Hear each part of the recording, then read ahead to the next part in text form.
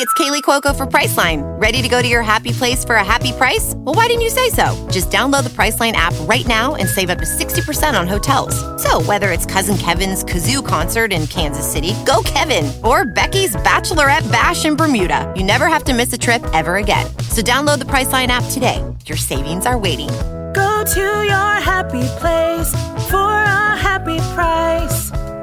Go to your happy price, Priceline.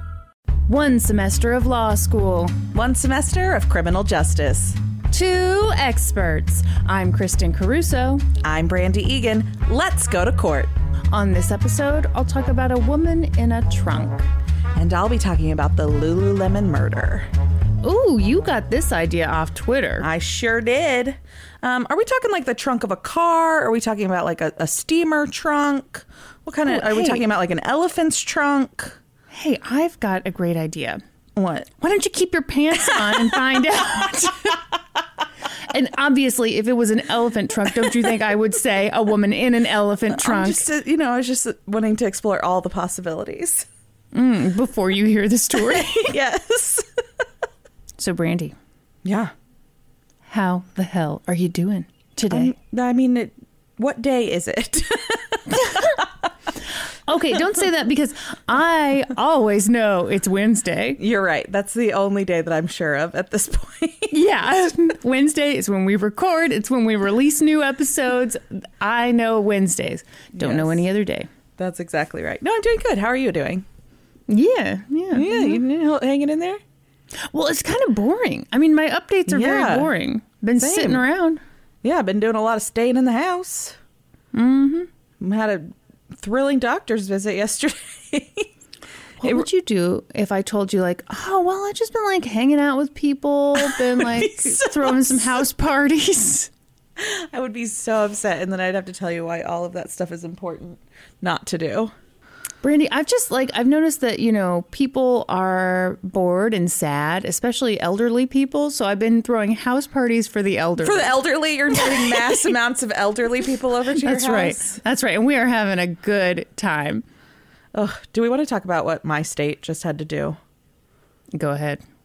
Okay. So it was obviously just Easter, and the stay-at-home order previously in Kansas had excluded religious organizations. Which is ridiculous. It is ridiculous.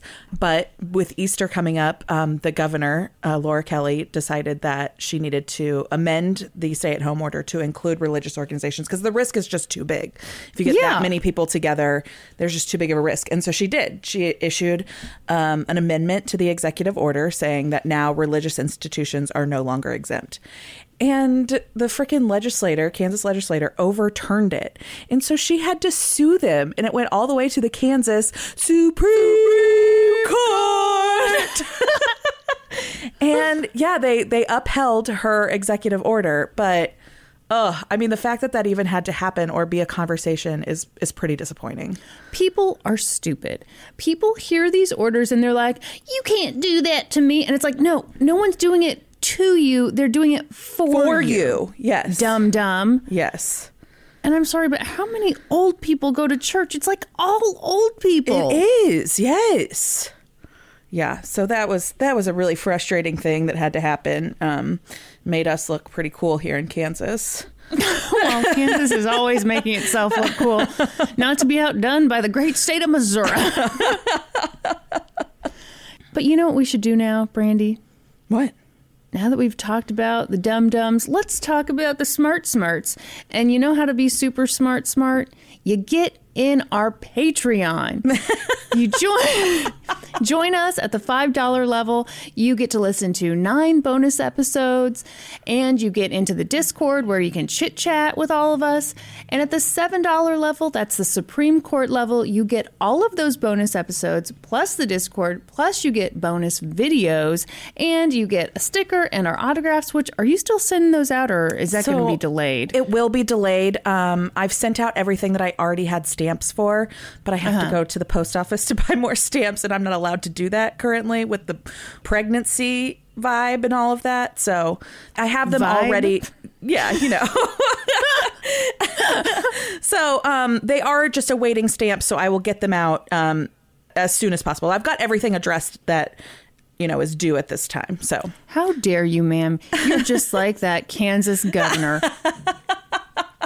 And like a good preacher, I demand that you go out to the post office. You do whatever. If you have to hand deliver it to people, if you have to throw a house party for everyone who's joined the Patreon, you will do it. just note that they are on their way to you folks, just might be slightly delayed. All right. Okay. Shall I start us off here? Yeah, let's talk about this elephant's trunk. Brandy, you're going to be very disappointed. To find out no elephant trunk is involved? I'm sorry. Are you turning your head away from the microphone? Are you I'm is this sorry. day one? I'm sorry. Well, I was very disrupted all of a sudden by a noise. I couldn't tell what it was. It was Oliver shaking it out. What did you think it could possibly be? Oh, I wasn't sure. I actually thought that he was in bed, but he's joining me for the podcast. So Probably he hears my voice. and how could he hear your voice? You're in my headphones. Dogs have amazing hearing, and he Okay. loves me very much. Okay, He does love you very much. You are his best friend. Sorry to tell you, Brandy, you thought we were long-term friends? No. It's you and Oliver all the way. That's right. Okay. Huge shout out to the article Lady in the Lake by Mara Bovson. Oh, yeah, that's my girl for the New York Daily News. Yeah. Oh my gosh. I've Are you used serious? I've used her multiple times. I mean, she's amazing. Excellent journalist. All right. So she wrote a wonderful article. A ton of this comes from that article, but also I hit up newspapers.com like you would not believe. Wonderful. Also, old-timey disclaimer. Excellent. Okay? All right. Okay. It's August 3rd, 1909. We're in the original Waldorf Astoria Hotel in New York. By that point, it had been open for about 12 years, and it was the place to see and be seen. P.S. You can't Google it because it's now the site of the Empire State Building. But back in the day... I didn't know that.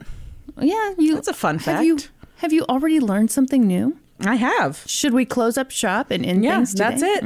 All right. I'll take my elephant trunk story elsewhere.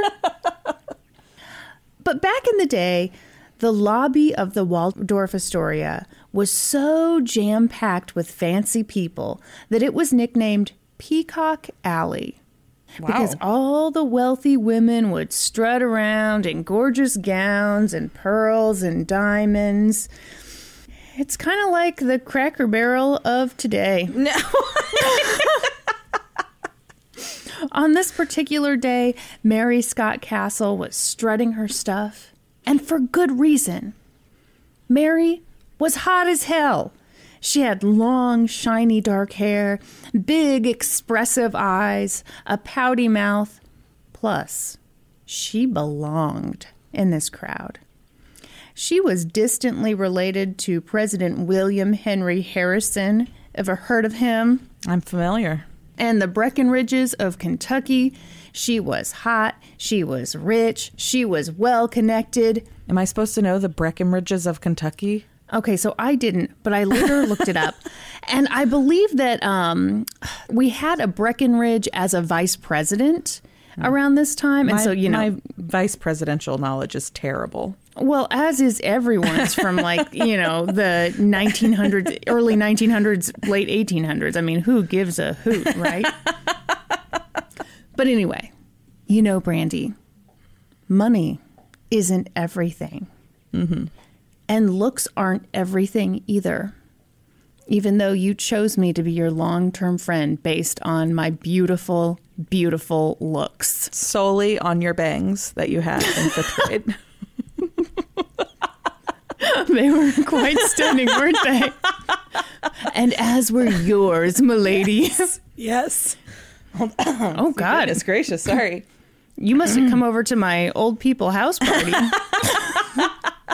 So even though Mary was cute as a bug and dressed to the nines, she had some personal problems. About 12 years earlier, she'd been married to a lawyer named Neville Castle. I mean, it's terrible name. Terrible name. This is why you don't see it today. Neville's not bad. Oh, okay. No nuts. Name your baby Neville. Well, no. Do it. It's not bad. Well, it's a boy's name for one. I think it could go either way. I think it's so beautiful. So their wedding had been the event of 1897. It was a hot ticket. But now, a few years later, their love had faded. They separated. And, Mary went off to pursue her theater career, which hadn't really taken off. And so there she found herself, all done up at the Waldorf Astoria's Peacock Alley, with a bit of a chip on her shoulder. When all of a sudden, she saw an attorney named William Craig. Mary became enraged. Enraged? Did she know this man? Yes, she certainly did. Okay, there are a couple versions of this story. One is that William had said something rude about her in the past. And that day at the Waldorf Astoria, Mary wanted to confront him about it. Another, and I think this sounds like the real version, is that William and Mary had been having an affair, and he had broken up with her, and he had been talking shit, and so she saw him there and wanted to confront him. Either way, she wanted to talk to him. So she went up to him, tapped him on the shoulder, and asked him for a moment of his time.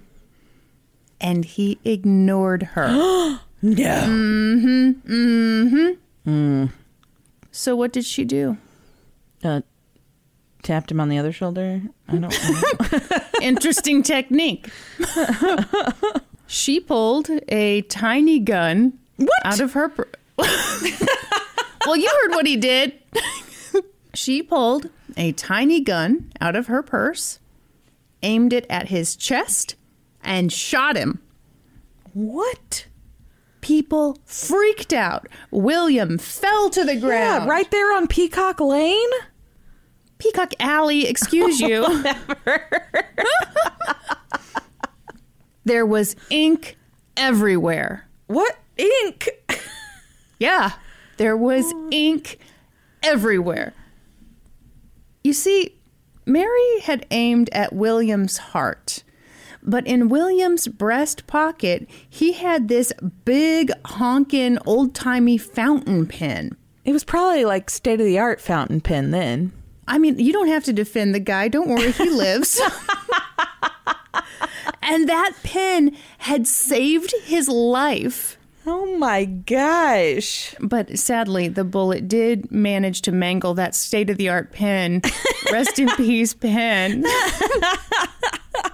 William was incensed. He was like, "Are you fucking nuts? You just tried to kill me. What is wrong with you? That's it. I am pressing charges." And Mary was... pressing charges? Aren't the police going to take care of that?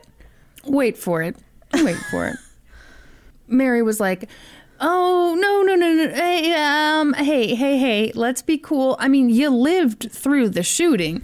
Can we just pretend this didn't happen? Please?" Sure thing. But William was not swayed by that excellent argument. He wanted to ensure that Mary was charged with attempted murder because duh. Yeah. But counterpoint, Mary super did not want to go to prison. So she turned to her brother, Henry Harrison Scott, who was this big, important military guy. And she was like, "Please help me." So Henry went and talked with William. And there's no record of what was said, and no record of whether maybe Henry paid William off or something. I don't know. But the bottom line is that at the end of that conversation, William agreed to drop the whole thing with Mary. And Mary got away with attempted murder, scot-free. Wow. The case was dismissed. I don't know exactly how they must have done this, but he must have just said that he would not cooperate with the prosecution. I mean, Mary came from a very influential family, and they pulled some strings, is the bottom line. Wow. There's some hefty strings there. Yes, indeed. Goodness. I'm sorry, I was trying for a Pinocchio joke, and it couldn't come. It didn't work out. Except... Mary didn't totally get off scot-free because now people thought she was a bit of a nut job. And 6 months after the shooting, Mary's husband was like, okay, enough of this separation business. I am ready for the full divorce, please. So there was Mary. 28? Question mark. 38? That's an old Question maid. mark. Oh, yeah. It depends on what article you're reading. And we'll get into maybe why there's such a big discrepancy in the reporting of her age later. I for sure won't forget. Don't even worry about it. But there were a few things for certain. Mary was single, and her reputation had been shut to bits. I see what you did there. Thank you. I'm quite proud. And that's when she met this super hot 21-year-old named Porter Charlton. Porter was the son of a former federal judge who was now working in a high-up government job. So his family had money, but Porter hadn't made much of himself yet. He was just a bank clerk. And, you know, he was just a kid, at any rate. And he was banging a 28, 38-year-old? Yeah, so... okay, I'm going to save that stuff for later. But for now, let's assume they're 8 years apart. Okay. 28 and 20. That's my math on full display. Thank you. You're welcome. For blessing us, really, with that display of... Oh, actually, earlier I said he was 21. So that math was wrong. Anyway, moving on. You're not here for the math. So Mary and Porter were on each other like white on rice. They were infatuated. So after knowing each other for 1 whole month, they got married in a secret ceremony in Wilmington, Delaware, without either of their families present. Then they headed off to Europe. They were going to take a 3-month honeymoon to Europe. Hello. How great. How fun. They drank. They lounged around. They fought. They drank. They fought. Oh, no. Did I mention they drank? And I think they fought. They did. Fast forward to June 10th, 1910. We're in Lake Como, Italy. Fishermen are out doing their thing, putting nets out, bringing them back in. Is that the extent of your knowledge? Ask me anything about being a fisherman. And on this particular day, they brought in a net and realized that their net had captured an elephant. Shut up. And that elephant, within its trunk, held a smaller trunk. And inside that trunk was a woman. Let me tell you, it was a bitch to get this elephant on board. I mean, it took a lot of strength. Luckily, these guys had very good upper body strength. They pulled the elephant on board. Yeah, it's from casting those nets and pulling them in all the time. That's right. They're just throwing them out and pulling them back in. Occasionally there's fish. Occasionally there's an elephant. You just never know. No, enough of this tomfoolery. It was just a trunk. It was just a steamer trunk, okay? It was all normal. So they dragged that trunk aboard and they opened it. And they discovered a corpse. It was the body of a woman, fully dressed, wrapped in a sheet. In the trunk with her were papers with her name on them. The body belonged to Mary Scott Castle Charlton. Ooh. Her autopsy revealed that she'd been hit repeatedly on the head and that she'd been alive when she was put in the trunk and tossed into Lake Como. Oh, gosh. Porter's body was nowhere to be found. Italian police retraced the couple's steps. The villa where they'd stayed was covered in blood. There was blood on the first floor and a ton of blood upstairs in the bedroom, mainly on the bed. Could you say that there was blood everywhere?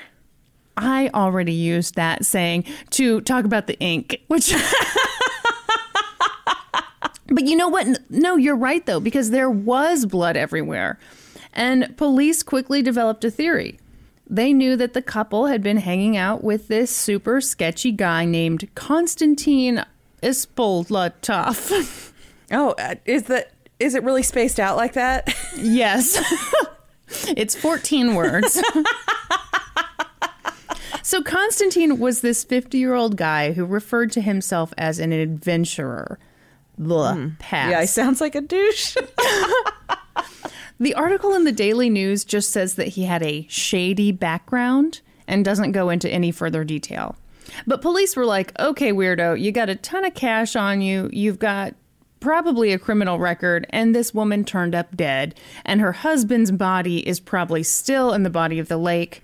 It's time for you to confess. But why'd they automatically think the husband was also dead? Okay, a couple things. I think the amount of blood. Also, I believe they found some of Porter's clothes in the lake too. Okay. Just because my immediate assumption was that her husband killed her. I don't think that they watched a lot of Dateline back in the day. This is probably true. So they didn't know that the husband is always the guilty one. They thought it was Konstantin. But other people were like, are you sure you got the right guy? Anybody could have killed this couple.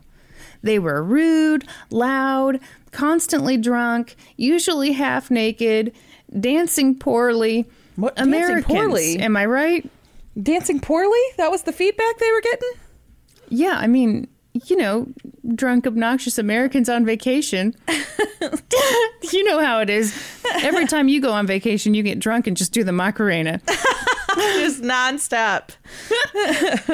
Investigators searched the lake for poor, dead Porter's body, but they didn't have any luck. Like, zero luck. Then they discovered that before Porter and Mary had come to stay at the villa on Lake Como, they'd been at the Hotel Suisse. The proprietor of that hotel was like, yeah, they stayed here. Is that like Swiss with an accent? It's Suisse. So, yeah, I assume, right? Okay. All right. Did I do an amazing job? Yeah. Am I more than just a pretty face? How dare you laugh at that, Brandy? So, the proprietor says they fought constantly. You could hear the woman crying late at night. Her cries were so loud that they disturbed the other guests. In fact, one morning I woke up to shrieks.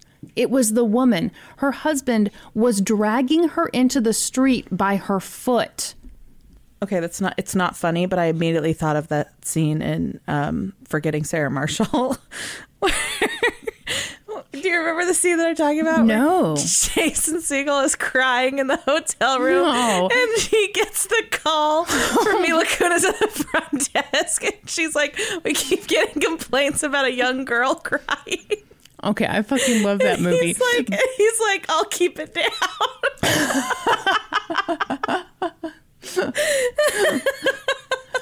Brandy, I'm sorry. how this tacky as hell. Okay, sorry. So he's Wait till the Breckenridges find out that you were laughing about this. They're not going to think this was funny. Breckenridges will not be pleased at all. So apparently Mary had been afraid of her husband and had been hiding from him in a closet. And when he found her, he became violent. And it was at that point that the hotel owner threw the couple out. Threw the couple out? Uh-huh. Why does Mary get thrown out? Exactly. I'm not so sure that in a lot of cases this wouldn't be handled the exact same way today. Honestly, I know that's sad, but I think a lot of times when like there's domestic violence, it's like the two of you are creating a problem. Yeah. So at this point, police started to wonder if maybe Konstantin was innocent and if maybe Porter wasn't dead after all. They reached out to other authorities across Europe, asking them to be on the lookout for anyone matching Porter's description. By this point, news of Mary's death was everywhere, and Mary's family was very suspicious of Porter because they had watched some Dateline, I guess. I don't know. I got some advanced copies of That's right. Mary's brother, Captain Henry Harrison Scott, was all over it. Somehow, maybe through the news or maybe through his job, he found out that a man matching Porter's description had gotten on a ship called the Princess Irene. Ooh, sounds luxurious. They spelled princess with a Z, which I think is like the tackiest thing. I mean, was this whole ship covered in glitter? At first I thought it was like a terrible typo in one article. No, every article, Princess Irene.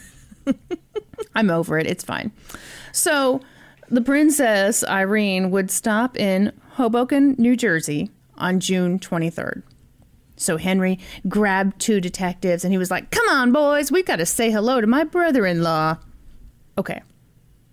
I don't know whether Henry and Porter had ever actually met, but Henry had definitely seen photos of Porter and he'd read descriptions. So when the boat docked, Henry went on board and immediately he spotted a guy who seemed suspicious.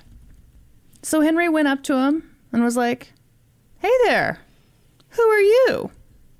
And the guy was like, I'm Coleman, J. Coleman. I'm headed to Omaha, Nebraska. Oh, can't wait to get to Omaha." Okay. Are you touching your mic? I'm sorry, I knocked it on accident. Don't say I'm touching my mic. I'm not like fondling my mic. I accidentally knocked it. I think it's very bizarre that I say touch and you assume that I mean fondle. What's going on, Brandy?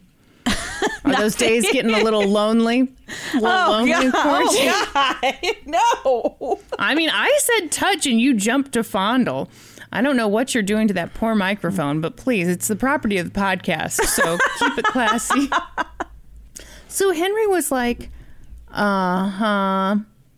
Meanwhile, the detective started searching J. Coleman's bags, and weirdly, the bags were filled with stuff that had the name P. Charlton on it. Uh-huh. Porter Charlton had been caught. So it was the husband. It didn't take much to get a confession out of the young fella. And, Brandy, sometimes when there's a murder, we tend to blame the murderer. What? Yes. No, just sometimes, just occasionally. But according to Porter, and this is very interesting, there was plenty of blame to go around. Okay. Here's what he said. "My wife and I lived happily together, but she had an uncontrollable temper, and so did I. On the night of the murder, she had the worst outbreak of temper I ever saw. I told her to keep quiet or I would make her keep quiet. Ooh. Then she had another outbreak. I took up a wooden mallet with which I had been repairing a table and hit her on the head and body 2 or 3 times. At midnight, I put the body in a trunk, dragged it to the lake, and threw it in." Mm-hmm. So, he's repairing a table at a hotel they're staying at? you know what? I was equally confuddled by that, too. What I think is he's an abusive asshole, and I think he probably threw her against the table and broke it, and so then was trying to repair it. That's what I think. Because there'd be no reason for you to, like, repair a table in a hotel room unless you had done something to it, right? Yeah. Yeah. You're not like, here's my good deed. I'm going to pick up carpentry on my honeymoon. So, easy peasy lemon squeezy, right? Porter confessed to murder. I think we're done here. Except we are not done here. The crime took place in Italy. The United States didn't have jurisdiction over this case. So the United States would have to extradite Porter to Italy. But then Porter's father stepped in. He'd heard terrible things about Italian prisons, so he hired a team of the best lawyers that money could buy to ensure that his son would not have to be tried in Italy. Are you only doing Italian trials these days? Okay, I wondered at what point you would say something. Here's the truth. Here's what happened. So You know how this is. Sometimes you're researching a case, and in that process, you'll be reading some old-timey article, and the article will be like, I think this is somewhat similar to the crime we all know about that happened last year around this time. And you're like, I don't know anything about that crime. So then you Google that, and, here we are. Okay. But yeah, I have done is this my third one? Yes. That somehow involves Italy and extradition? Yeah. Stay tuned for more. So his lawyers argued that, Porter had committed the murder and he'd done it in Italy, but he shouldn't have to be tried there. You see, Italy had historically been a bit of a bad boy when it came to extraditing people. Porter's lawyers argued that Italy had always refused under the Extradition Treaty of 1868 to return people living in Italy for crimes they were accused of committing in the United States. So now that the shoe was on the other foot, why would you acquiesce to what Italy wanted? That's a $10 word. Huh? That's a big word. Acquiesce? Yeah, it's very fancy. Did I just impress you? Yeah. Are you going to start fondling the microphone again? Stop it. So this kicked off a big old talk about diplomacy and blah-de-blah-de-blah. But Porter's lawyers had another thing they wanted to discuss. Because sure, on the surface, it seems obvious that Porter should be extradited to Italy. But Porter's legal team believed that there was a loophole. Here was the alleged loophole. Are you ready? I'm so ready. First they're arguing that Porter should not be extradited at all. But then they're also saying, under this loophole, that Porter is insane, and therefore he cannot be extradited. Really? So Porter's legal team went about the business of proving that their client was insane. But a trial court was like, hold on just a minute, guys. Under our interpretation of New Jersey law, an insanity defense is what you use at trial. It's not a factor in whether you get extradited. Did you guys only go to one semester of law school? This is the dumbest thing ever.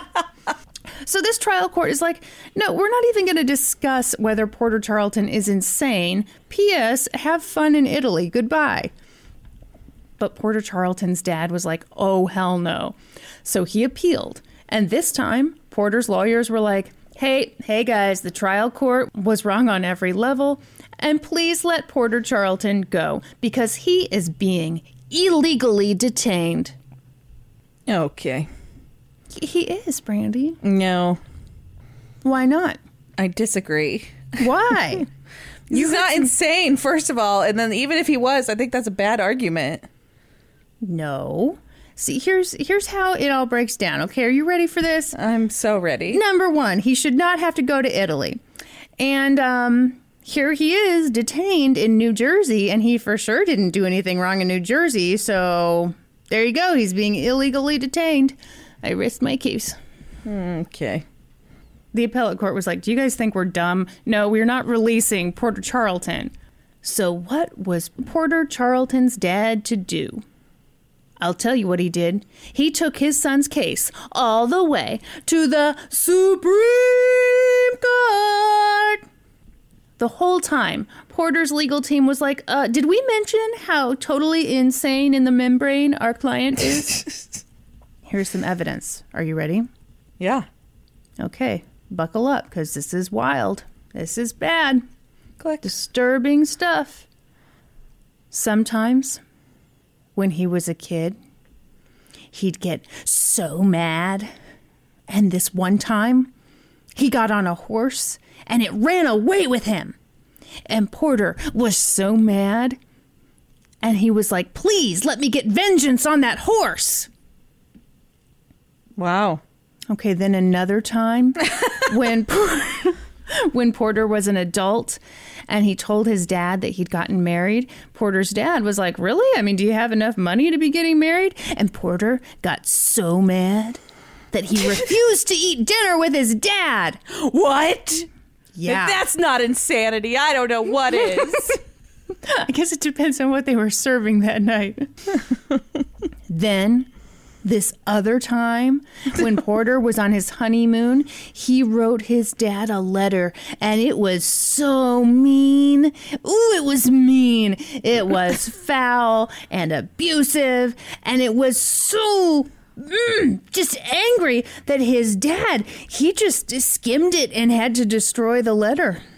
Oh, so there's not even any proof of this letter? No, because it was so insane. Oh, okay. So insane that the dad couldn't even keep it anymore. Okay. Also, we're not done yet with the evidence, although I can tell you're already convinced. Mary, the victim, well, she was pretty nuts too. Yeah, she was insane. And that took a toll on Porter's insanity. Oh, her insanity was contagious. Right. And so when their insanity combined, bada bing, bada boom, you've got a perfect insanity plea. No. Yes, Brandy. I'm not buying any of that. It was like they both had the coronavirus. They got together and then they got like double coronavirus. Is how that worked. Oh, okay. But the Supreme Court didn't see it that way. They were like, chin up, buddy. The lower courts didn't make any errors. Plus, Italy is lovely this time of year. Enjoy that Italian prison. This was very upsetting news for Porter and his family. This legal battle had lasted 3 years. Damn. And they had lost. Yes. They were so well connected that at this point they were talking in the press about maybe, reaching out to the president, blah, blah, blah. At any rate, Porter had obviously murdered Mary. There was no debating that. He would be found guilty. Duh. They'd studied a ton of Italian cases and they looked at the precedent and it seemed obvious. Porter Charlton was going to spend the rest of his life in solitary confinement. Shit. I know. Porter was brought to Italy, and something real weird happened when he got there. What happened? People were stoked to see him. What? His plane landed on August 28th, 1913, and people were thrilled. Women wrote him love letters. Men wrote songs about him. What? Because here's the thing. Italian courts were known for giving tough punishments, but if a crime was deemed to be a crime of passion, it really wasn't taken too seriously. Wow. Uh-huh. At any rate, Porter's trial got delayed, and at one point he was put in solitary confinement for bribing a guard, and 2 years after he landed in Italy, Porter was ready to go to trial. In court, he explained his side of the story. He said, "She loaded me with insults, saying that I was no longer a man and that she would have nothing more to do with me. She cursed me with the vulgar words of a woman of the streets." Wow. So here's what I think is very interesting.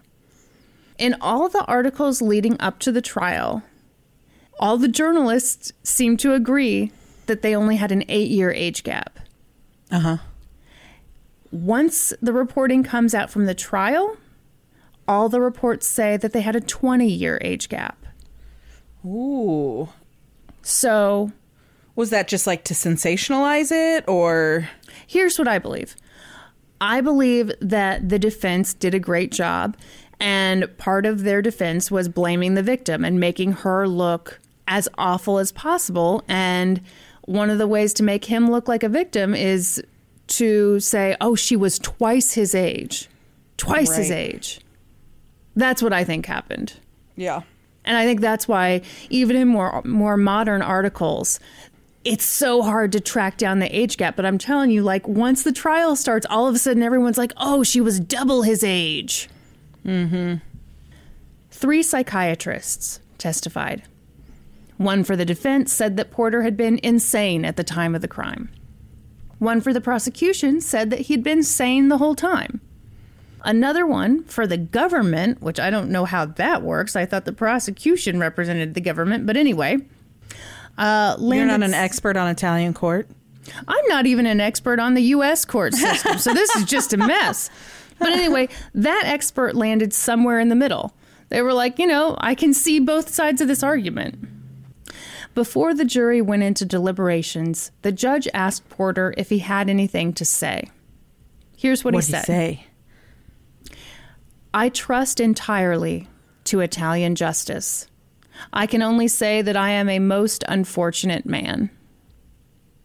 What the fuck's that mean?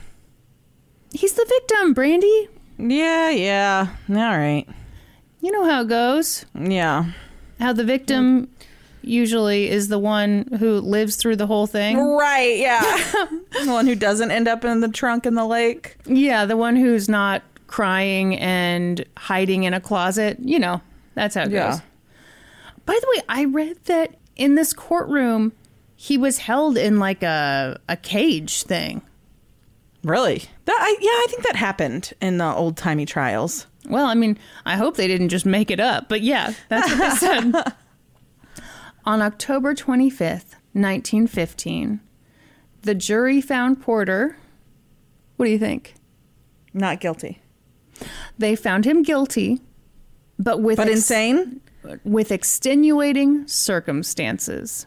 Oh my gosh. So he was sentenced to 6 years and 8 months in prison.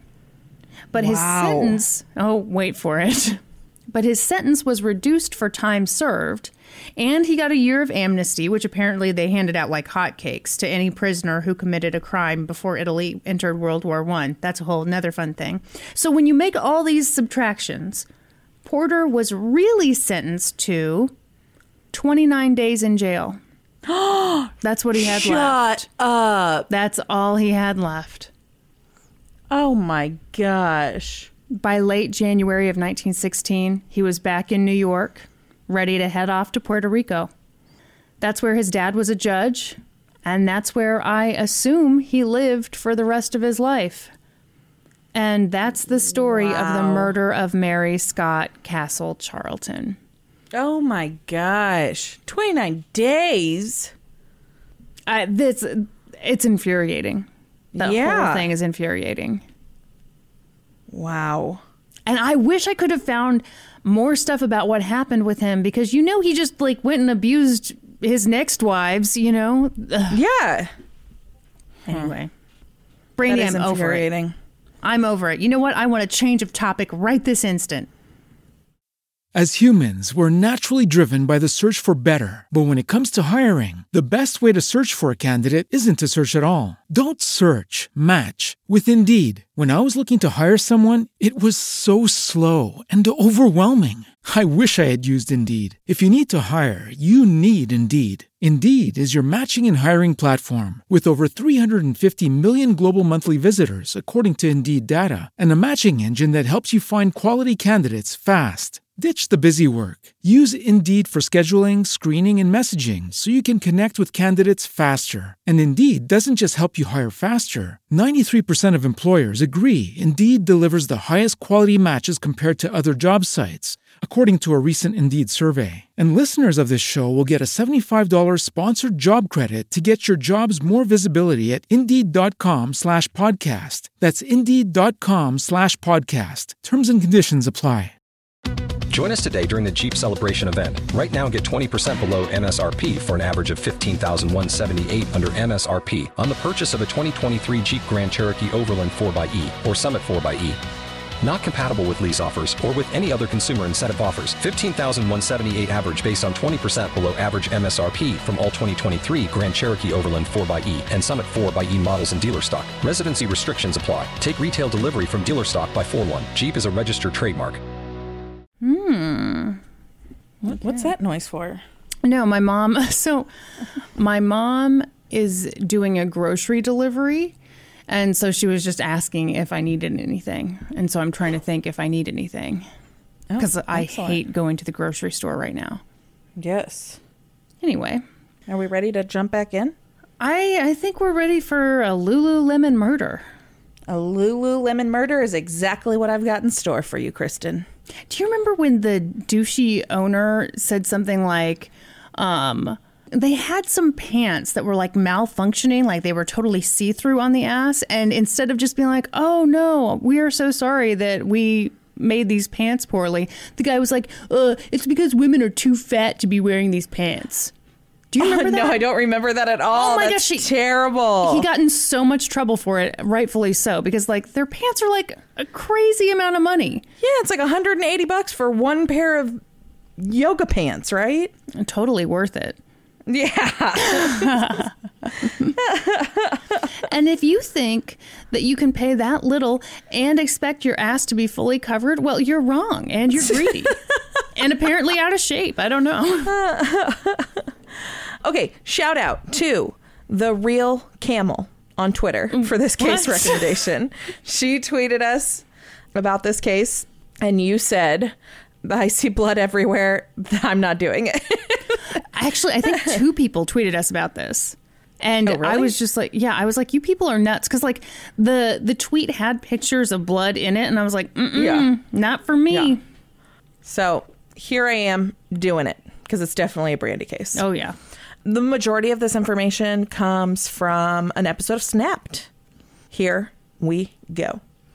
It was Saturday, March 12th, 2011, when Rachel Ertley, I'm sorry, I don't know how to pronounce this poor woman's last name. It's Oertli.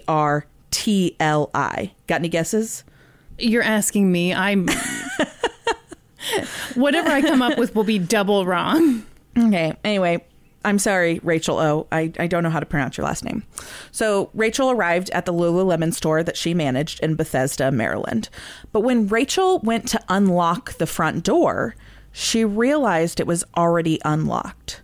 So she slowly entered the store and she very quickly realized that something was wrong. The store had been ransacked. As Rachel made her way toward the back of the store, she kind of surveyed the scene.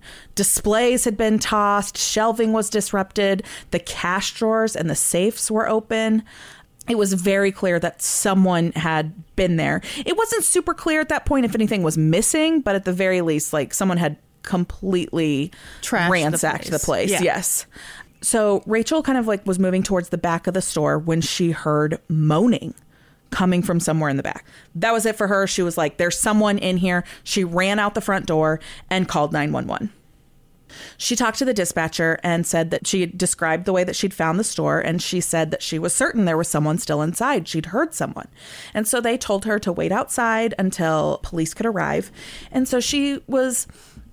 It's unclear to me here if she actually got off the phone with 911 and was just waiting for them to arrive, or if she was still on the phone with them.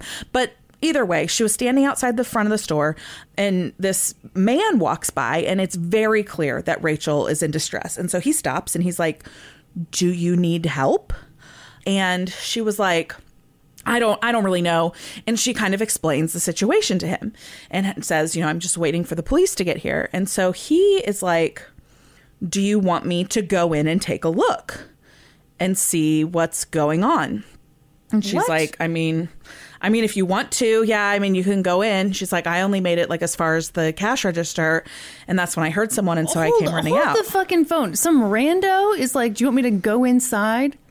Yeah. And so she's like, sure. And so he goes. No. Have you ever seen a true crime show? Oh, yeah. At this Get point, your DNA and fingerprints and all that stuff all over the place. Sure. At this point, though, all she knows is that someone has broken into the store. That's her belief, is that someone has broken into the store, and she believes that person might still be inside. Well, why send some... I don't have the answer for that, Kristen. Well, I'm sorry. Okay.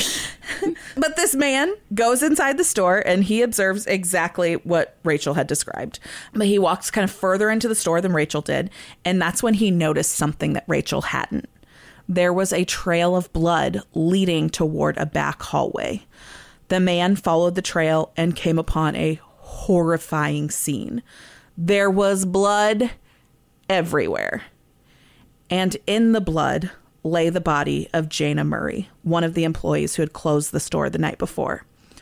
On top of her body was a toolbox, and blood-covered tools were spread out all around her. What? It was immediately clear that she was dead and that she had been brutally murdered. This man, this random passerby, turned to leave the store so as not to disrupt the scene. But as he did, he heard moaning coming from the bathroom. This had to be the same sound that Rachel had heard. And so he tried to open the door, but there was like something heavy behind it. And so it wouldn't open. So he pushed harder and managed to push the door open. And there, behind the door, inside this bathroom, tied up on the floor, was Brittany Norwood, the other employee who had closed the store the previous night. Brittany's face was covered in blood. Her clothing was slashed. Her arms and legs were tied. And he could see that she was breathing, but she was unresponsive. The man then called for Rachel, the store manager, and he relayed the information about what he'd seen.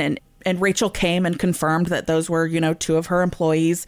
And at this point, she either calls back 911 or is still on the phone with the dispatcher. Again, I'm unclear if she ended that initial call, and says, we need an ambulance. Like, there's someone dead here for sure. And there's another person who looks badly injured. I believe she's breathing, though. Mm-hmm. And so they send out an ambulance, and Brittany was rushed to the hospital for emergency medical care. She did regain consciousness at some point during the ambulance ride. But like when emergency crews got to the scene, she was completely unresponsive. When they lifted her and put her on a stretcher and all of that, she didn't come to at all. She just moaned, and she had some pretty labored breathing. Once they got her to the hospital and got her medical care and got her cleaned up and all of that, it seemed that she would likely make a full recovery. Her injuries were not that serious, but she needed medical attention.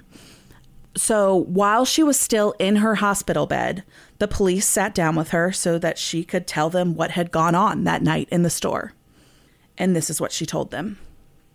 Brittany said that she and Jayna had closed the store around 9:45 that night. The store closed at 9, but they'd done their closing duties and whatever, and they were getting ready to leave the store about 9:45. They'd locked up. They left out the front door.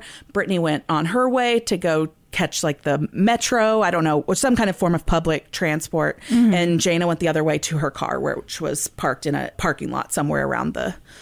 And then Brittany had realized that she had left her wallet at the store, which contained her Metro card. She couldn't get on the whatever bus, train, probably plane, subway. I don't know, whatever she was taking without her Metro card. Uh-huh. And so she called Jayna, who was the key holder, and said, hey, is there any way you can meet me back at the store? I just realized I don't have my wallet and I can't get home. Jayna was like, actually, yeah, no problem. By this time, it's like 10 o'clock, like 15 minutes have gone by. And she's like, no problem. I actually just realized that I don't have my laptop. So I was thinking about heading back to get it anyway. And so they meet back at the store. They go in and they start looking for Brittany's wallet, but Brittany can't find it anywhere. After a few minutes, Jayna's like, you know what? I'll just give you my Metro card to get you home tonight, and we'll look for the wallet tomorrow. Like, no big deal. At this point, though, they've been in the store for several minutes, and they realize that when they came back in the store, they hadn't locked the front door. And they kind of realize this at the same time because they're in the back of the store. They've left the front of the store completely, open. They haven't been paying attention to it or whatever. And so they both kind of quickly realize that at the same time and go to the front. And there are two men standing there dressed in black with masks on, and they grab the two women. This is weird. Yeah. Yeah. Well, Go ahead. I don't know. I'm saying it's weird just because on the one hand, it sounds like a crime of opportunity, if the store was left unlocked, but right. But if it's a crime of opportunity, two guys aren't just like walking around in all black with like masks in their back pocket just in case somebody leaves their store unlocked. Yeah, no, it's definitely a crazy story. And it just gets crazier at this point. Brittany says that one of the men grabs Jayna and takes her to one portion of the store, and the other man takes her to a different portion of the store, and they are both attacked for she doesn't really know how long. At one point, she is sexually assaulted by her attacker. She's tied up in the bathroom, and he tells her not to make any noise, that if she makes a sound, he'll kill her, he'll slit her throat, whatever. And so she just does what he says, and at some point, she blacks out from her injuries, and the next thing that she remembers is being in that ambulance on her way to the hospital. It's a Terrible story. And police immediately are on the investigation. They start looking at security footage from the shopping center that this store is located in. And it seems that this is in an area that has several shops. Not like a strip mall, but more, I'm picturing more, for us, for here in Kansas City, I'm picturing more of like a plaza situation where you've got streets kind of all together that have multiple stores on them. And then there's restaurants and stuff like that. And so there's lots of security footage that they can view. And so they start just kind of looking through that methodically, seeing if they can catch any glimpse of these two men. And they actually do catch some security footage from that night about the time that would have lined up of two men walking dressed in all black with, you know, black pants, black shirts, black hats on. Like, it seems to match completely, and the timing is perfect. And so they start looking for these men. But Brittany had never seen her attacker's face. He had kept it covered with a mask the entire time. So the description was not very good. But they end up thinking that they've identified possibly one of them, and they start trailing this guy, believing that he may be one of the suspects. In the meantime, they're looking into the scene. As I mentioned, Jayna was killed with a bunch of different tools from a toolbox. The toolbox was found at the scene. The tools were spread out all around her.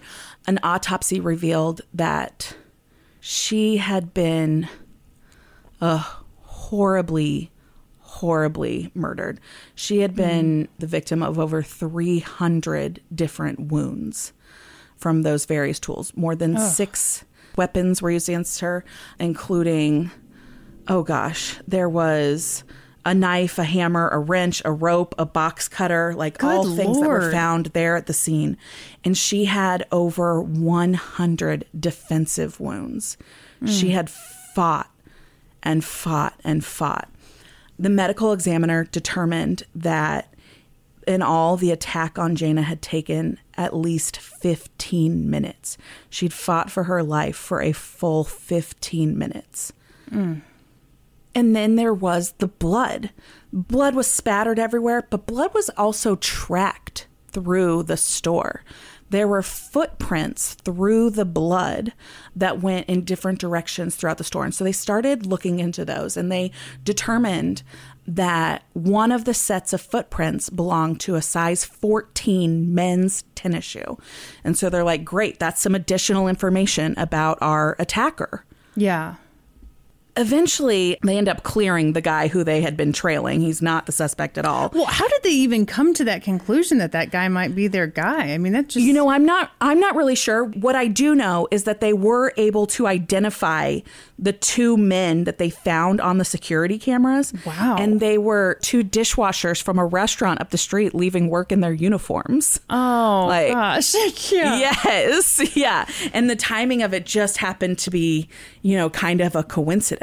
Sure. But they keep interviewing Brittany and hoping that she'll, you know, remember some more details here and there. One thing that kind of stuck out to them was that Brittany mentioned when they'd come back to the store that Jayna had just kind of pulled up in front of the store and they'd gotten out real quick, which meant that Jayna's car had been illegally parked at that time.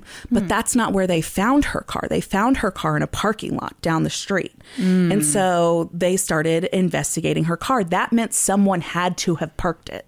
Like, someone had to have driven it away from the store and parked it. And they found blood inside of Jayna's car. And so they start looking into that evidence. In the meantime, police are starting to question Brittany's story a little bit. Well, Because yeah, just like it's you weird said, as hell. it's a super weird story.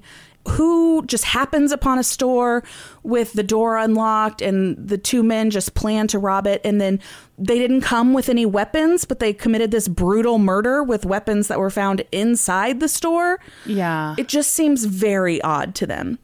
And so they checked with the doctors who gave Brittany her medical care when she arrived at the hospital. And it turns out that, you know, Brittany had told them she'd been sexually assaulted. Like, her pants were cut open. Like, they were cut and ripped open, but there was no signs that she had been sexually assaulted. And all of the wounds on her body, she had some cuts from like what looked like a razor blade or a box cutter, and a couple of scratches and stuff on her face. They were all superficial. And then there was the position that she'd been found in the bathroom, with her feet tied and her hands tied. But her hands weren't tied behind her back like you would typically do to incapacitate someone.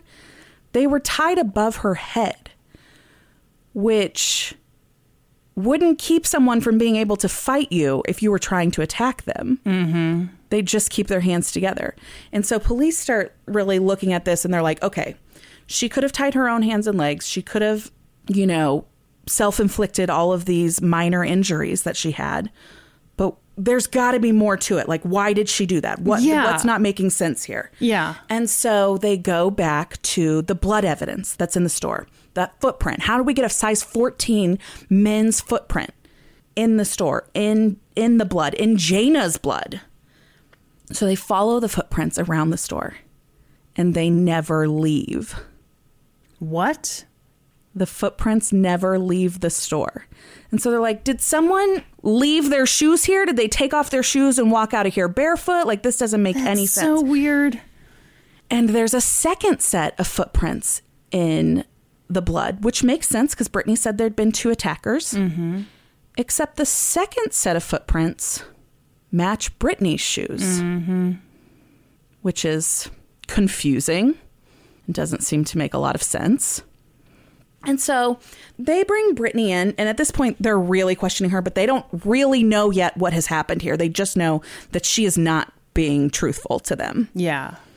And at some point, they get some information from the store manager that Jana had called her that night right after they closed and said that as they were walking out of the store, there was company policy that they do check each other's bags as they're leaving the store. Yeah. Like they do bag checks. You check my bag, I check yours, we're good to go.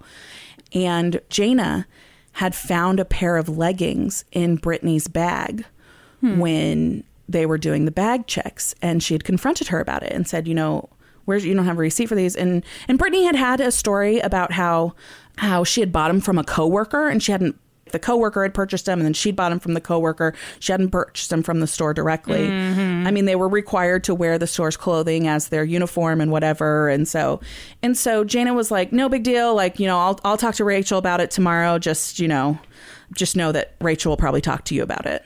Mm-hmm. Okay. But yeah, if you can back that up, like no big deal, whatever. And so after they had left the store, Jana had called the store manager, Rachel, and been like, heads up, I think Brittany's stealing. Like I caught her with these leggings and she had a weird story and whatever. So that, coupled with Brittany's weird story and unable to back up any version of it, they bring Brittany in again for questioning.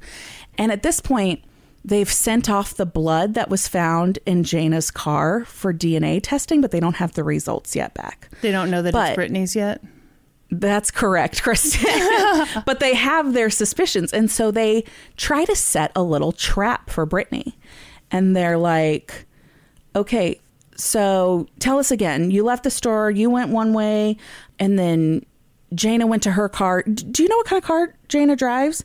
And she's like, no, I don't think I do. I mean, I maybe have seen it once or twice, but I couldn't tell you what it is. Mm-hmm.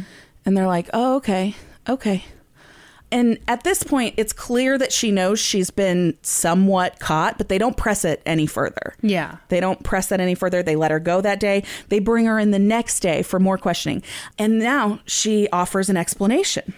She says, oh, you got me thinking about her car. I had totally blocked this out. I don't know how I had forgotten this. Mm-hmm. I do know what kind of car Jana drives because the attackers, they forced me to drive her car that night. That's the kind of thing you forget. And they're like, oh, yeah? And she's like, yeah. So what had happened was Jana, had pulled up her car, just out front. And so it was parked illegally. And so at one point, one of the guys was like, hey, you need to go park her car. But hey, don't you think about driving away because we'll kill you. And just know that we're going to watch you the entire time. Mm-hmm. So don't try anything tricky either. Yeah. So she said she got in Jana's car and drove it up the street and parked it in a parking lot. And the police were like, That's the dumbest thing I've ever heard in my life. And so, okay, let's just go over this one more time here, Brittany. you had been being attacked inside this store. And then all of a sudden you found yourself alone in a car. And you just drove it and parked it and went right back to that store rather than driving away. And she said, yeah, you know, I wasn't thinking clearly, and I was just so scared that I just did exactly what they told me to. Yeah. Yeah. And it was at this point that they revealed to her some more information that they had come across in their investigation. So right next to the Lululemon store was an Apple store. And on that particular night, that Apple store had like a bunch of employees working late because the next day was like a big launch for some new Apple product, a new iPad or whatever. And that night, the Apple store employees had heard a big commotion next door at the Lululemon store. And everybody just kind of chalked it up to like weird drama because it started pretty... like they heard some like raised voices and they could make out some words, but nothing crazy. At first it was like, talk to me. Come on. What's going on? Like, don't do this. What's the matter? Talk to me about this. Yeah. And then it escalated to screaming and yelling. And then about 20 minutes later, they heard someone say, God help me, please help me.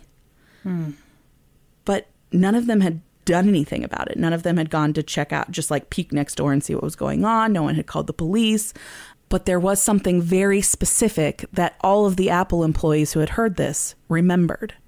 It was that these voices that they overheard, they were the voices of two women. There were no male voices heard at any point. So they lay this out to Brittany, and then they talk about the blood evidence that was there at the scene. They talk about those footprints. And they're like, so it's really weird that there were, you know, two sets of footprints, but one of them is yours. What about the other attacker? Where are those footprints? At that point, Jesus carried me. Is that what she said?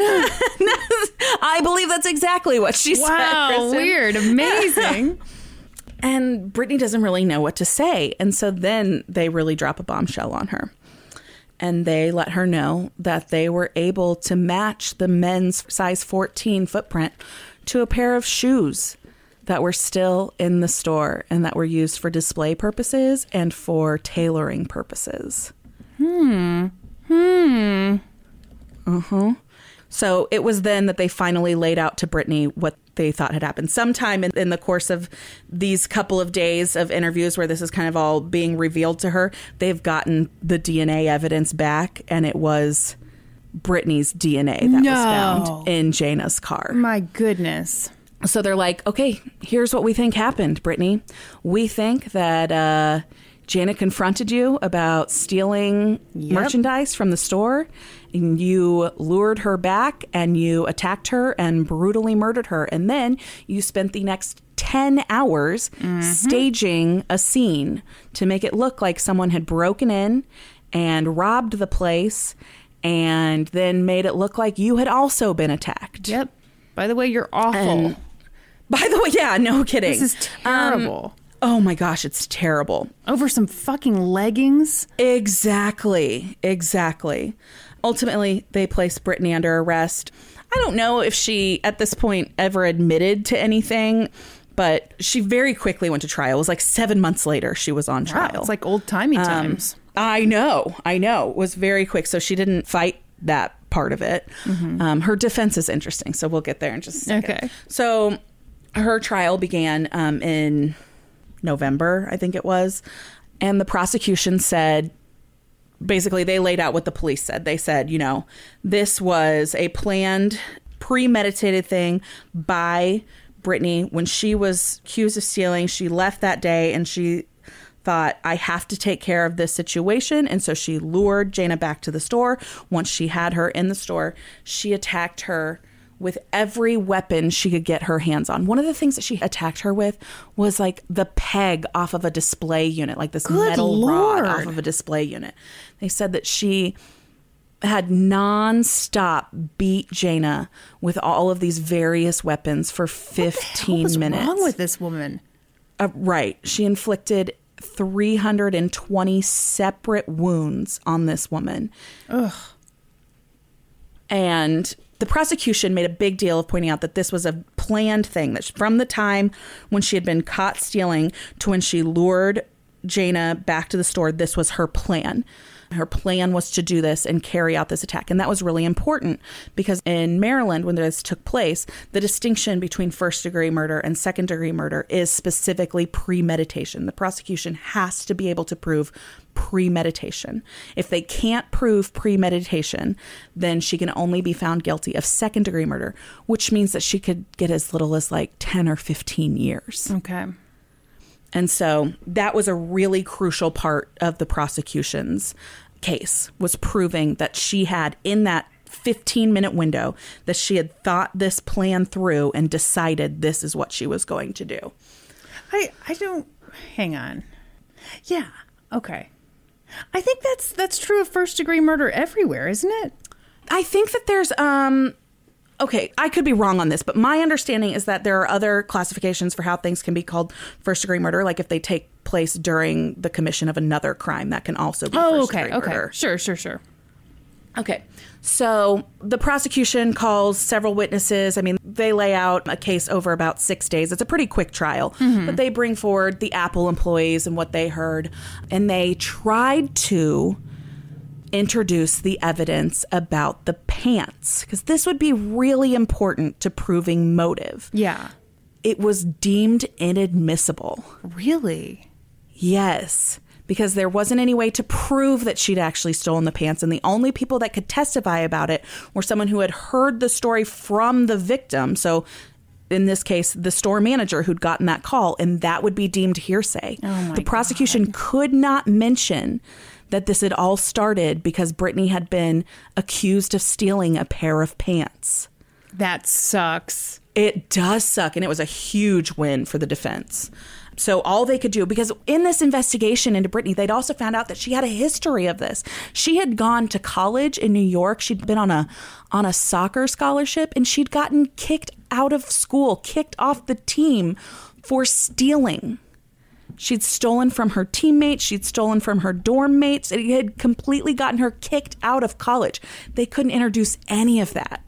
And so how do you prove premeditation if you can't offer up the motive in this case? How do you do it, Brandy? Well, so what the prosecution did is they decided to focus on how heinous this crime was. And they thought, even if they couldn't discuss the motive, they thought if they could lay out how brutally Jayna was murdered, that the jury would be able to fill in that gap themselves and know that there had to be a reason behind it. Someone doesn't just do that because. The medical examiner testified in great detail about everything that had happened to Jayna. And there was one big kind of bombshell that was dropped during this testimony. What the medical examiner said on the stand was that, yes, there were 331 independent wounds inflicted on Jayna from, as we mentioned, a whole bunch of different weapons. But the worst part about it is that Jayna was alive for all but the final blow. Oh, my God. Only the final wound had been fatal. And it had come from a knife. She had been stabbed in the back of the head. Oh. And the blade had entered her brain. Oh, my God. Yes. So this poor woman was alive for 15 minutes of nonstop torture. My God. When it was the defense's turn to present their case, this was the second kind of bombshell thing that happened in this trial. Initially, the defense attorney stood up and said, "Yep, Brittany did it. Brittany killed her. We don't disagree with that. 100%. She did it. No question about it. But it wasn't premeditated. She just lost it. That's it. She lost it. For what reason? Just cause, Kristen. Some people just lose it sometimes. And that's what happened here. Come on. And they did not put on any form of defense. They didn't call a single witness. They didn't do anything. All that they said was, the prosecution has failed here to prove premeditation, and so you have no choice but to find her guilty of second-degree murder. Yeah. What do you think the jury decided? Do you think the jury believed what the defense said, or do you think that the prosecution's really graphic detail was enough to convince them of premeditation? Do we know what the judge said to the jury before they went in? Because I think I do not. Okay. I know. I think some of that can be very influential. Yes. Yeah, because usually the judge will kind of be like, okay, here's how this is going to... I mean... Yeah. I think they probably went with first degree, but it could go either way. Yeah. So they did. The jury found her guilty of first-degree murder. And yeah, they were very impacted by the medical examiner's testimony and how brutal of a crime this was. And they kind of believed that, yeah, you can't have that without some kind of motive, some kind of premeditation behind it. At her sentencing, Brittany Norwood begged the judge for leniency. Fat fucking chance. Yeah, no kidding. And she told the judge that her request for leniency was not for herself, but for her mom and dad, who were having a really hard time with this. I bet they were having a hard time. I'm sure they were having a hard fucking time with it, but don't you think Jana's parents were having a hard fucking time too? Mm-hmm. To that, Judge Robert Greenberg responded, "You are one hell of a liar, ma'am." Oh. Wow. And he sentenced her to life in prison without the possibility of parole. Yeah. She did appeal her sentence, saying that she believed that she'd been questioned illegally because at one point she believed that she was under arrest, but she wasn't Mirandized. And so she appealed based on that. And the Maryland Appeals Court determined that no, there was no improper questioning, that she had voluntarily given every statement that she'd given. And when she was officially arrested, she had been Mirandized. And so her appeal was denied. Did they say too damn bad when they... That's exactly what they said. Too damn bad. And they did specifically, like, in her denial, say, like, the brutality of this crime speaks for itself. Like, yeah. Lululemon, in honor of Jana, when this store reopened after this horrible incident, they put up a stained glass mosaic window above the door that spelled out love. And they kept that there for about 7 years. 7 years after the incident, that store closed and they moved to a different location in that same kind of shopping center. But at the time when they closed that store, they actually took that window down and preserved it and sent it to Jana's parents. That's nice. Yeah, I think that's really cool. God, that is a crazy story. Isn't that crazy? Yeah, and like the police completely believed Brittany from the beginning. Like, they're like, oh my gosh, this girl has been through so much. She was, raped and tortured, and she lived to tell the tale. And then just like little bits of stuff wasn't matching up. And they're like, what? Did they like it? Hold on, hold the phone. Yeah. Did they really believe her from the beginning? So on this episode of Snap, they talk to the investigator, and they talk to like the lead investigator on the case. And she said, we 100% believed her story from the word go. It's important to do that because if you're really talking about a sexual assault survivor, like, we have to investigate that seriously and get them justice. And so, yeah, at first they like brushed aside the stuff that didn't make sense. And they're like, we're getting justice for this girl. And then when it was very clear that she had made it all up, like, okay. Yeah. Yeah, that makes sense. All right, I'll allow it. But yeah, I mean, right off the bat, though, that sounded weird to me. Well, yeah, that just two men wandering by, yeah. And like, one of them is obviously super evil, and one of them's, well, that's not just nearly the severity. evil. Yes, the severity of Jana's attack in comparison to Brittany's doesn't make sense from the beginning. Exactly. Yes. But the fact that they could find two men dressed all in black on security camera, like right around the time, like that only helped to take Brittany's story a little bit further. Okay, let her get. Right. But ultimately, they arrested her and charged her with a crime like within 4 days. Oh, okay. Yes. Yeah, all right. Yes. All right. I take it all back. I take it all back.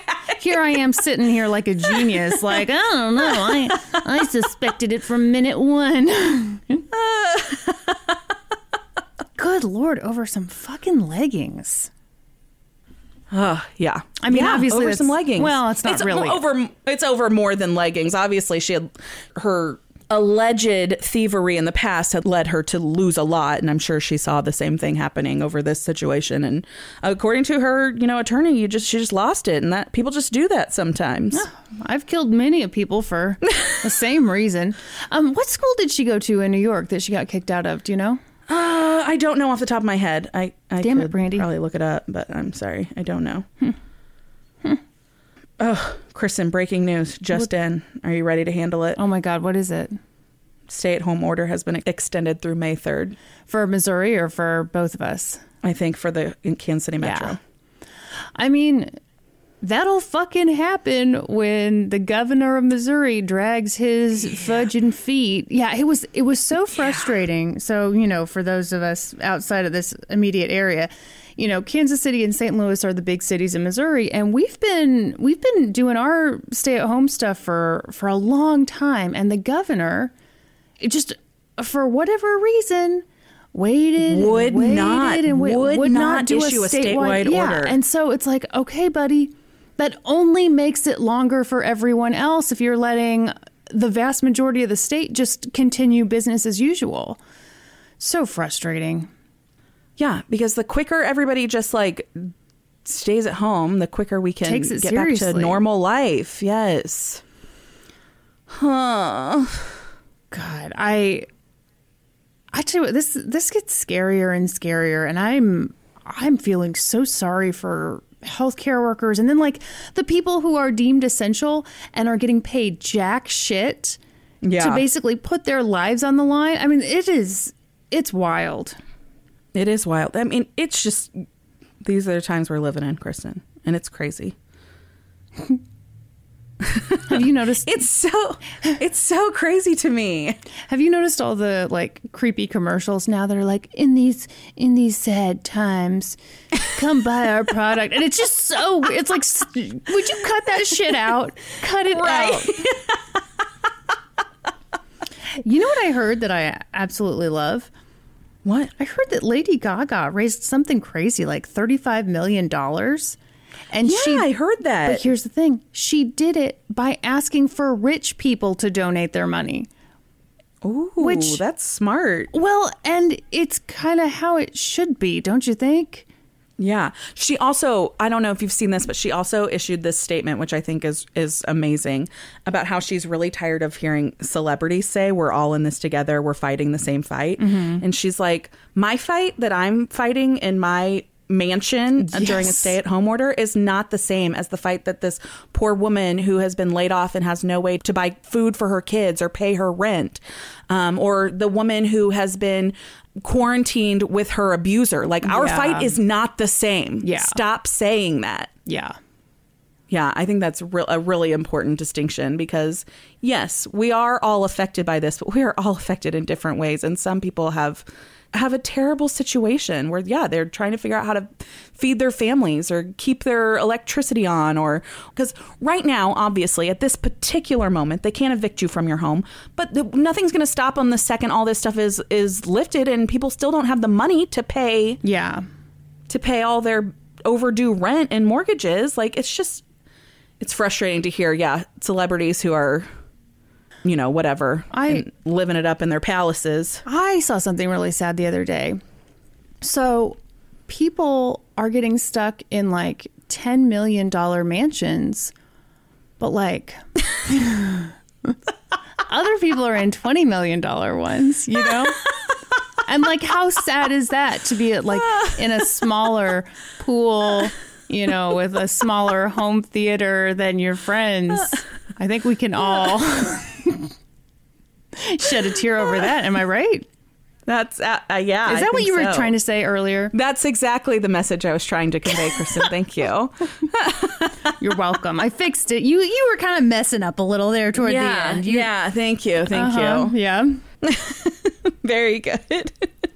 And that's the end of that. So should we do Supreme Court inductions? Yeah, let me pull that up. I, of course, am always prepared. Totally unprepared. Are we on episode 118?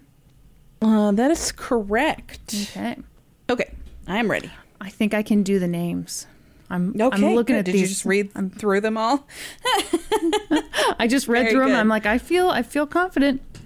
We are still doing favorite movies. Did you tell people how to get inducted, Kristen? Do you feel like you need to hit that again? I mean, I or- feel like we've told them like twice now. Okay. So, you Okay, know. cool.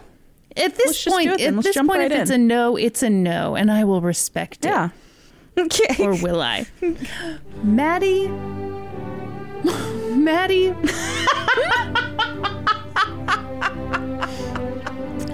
Maddie Meininger. 10 Things I Hate About You. Eleanor D. and Bump. Rocky Horror Picture Show. Rachel B. Room. Misty McDaniel. Parasite. Katie Schroeder.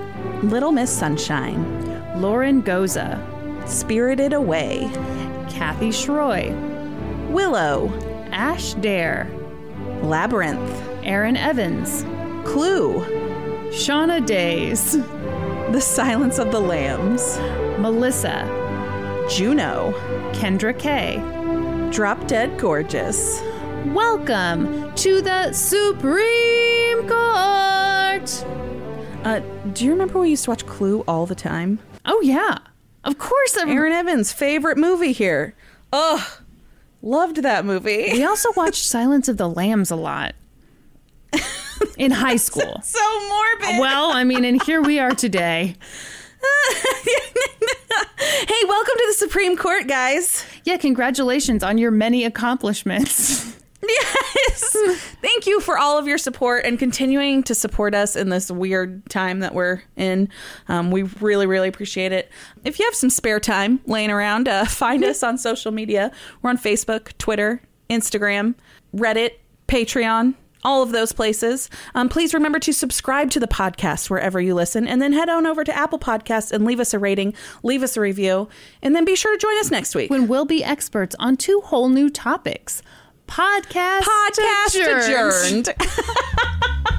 And now for a note about our process. I read a bunch of stuff, then regurgitate it all back up in my very limited vocabulary. And I copy and paste from the best sources on the web, and sometimes Wikipedia. So we owe a huge thank you to the real experts. For this episode, I got my info from a ton of articles on newspapers.com, but especially from the article Lady in the Lake by Mara Bovson for the Daily News.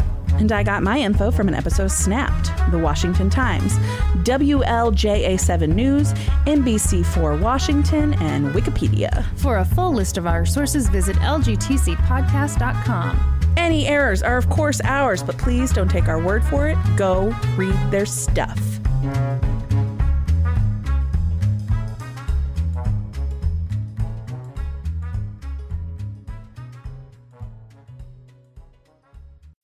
As humans, we're naturally driven by the search for better. But when it comes to hiring, the best way to search for a candidate isn't to search at all. Don't search, match with Indeed. When I was looking to hire someone, it was so slow and overwhelming.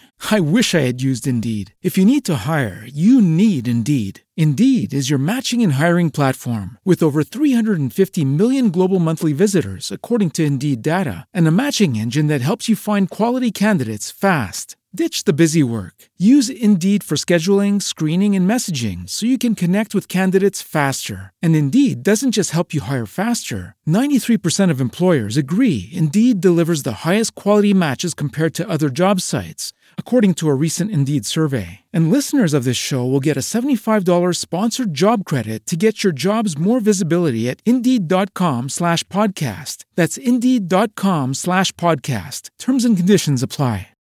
As humans, we're naturally driven by the search for better. But when it comes to hiring, the best way to search for a candidate isn't to search at all. Don't search, match with Indeed. When I was looking to hire someone, it was so slow and overwhelming. I wish I had used Indeed. If you need to hire, you need Indeed. Indeed is your matching and hiring platform with over 350 million global monthly visitors, according to Indeed data, and a matching engine that helps you find quality candidates fast. Ditch the busy work. Use Indeed for scheduling, screening, and messaging so you can connect with candidates faster. And Indeed doesn't just help you hire faster. 93% of employers agree Indeed delivers the highest quality matches compared to other job sites, according to a recent Indeed survey. And listeners of this show will get a $75 sponsored job credit to get your jobs more visibility at Indeed.com/podcast. That's Indeed.com/podcast. Terms and conditions apply.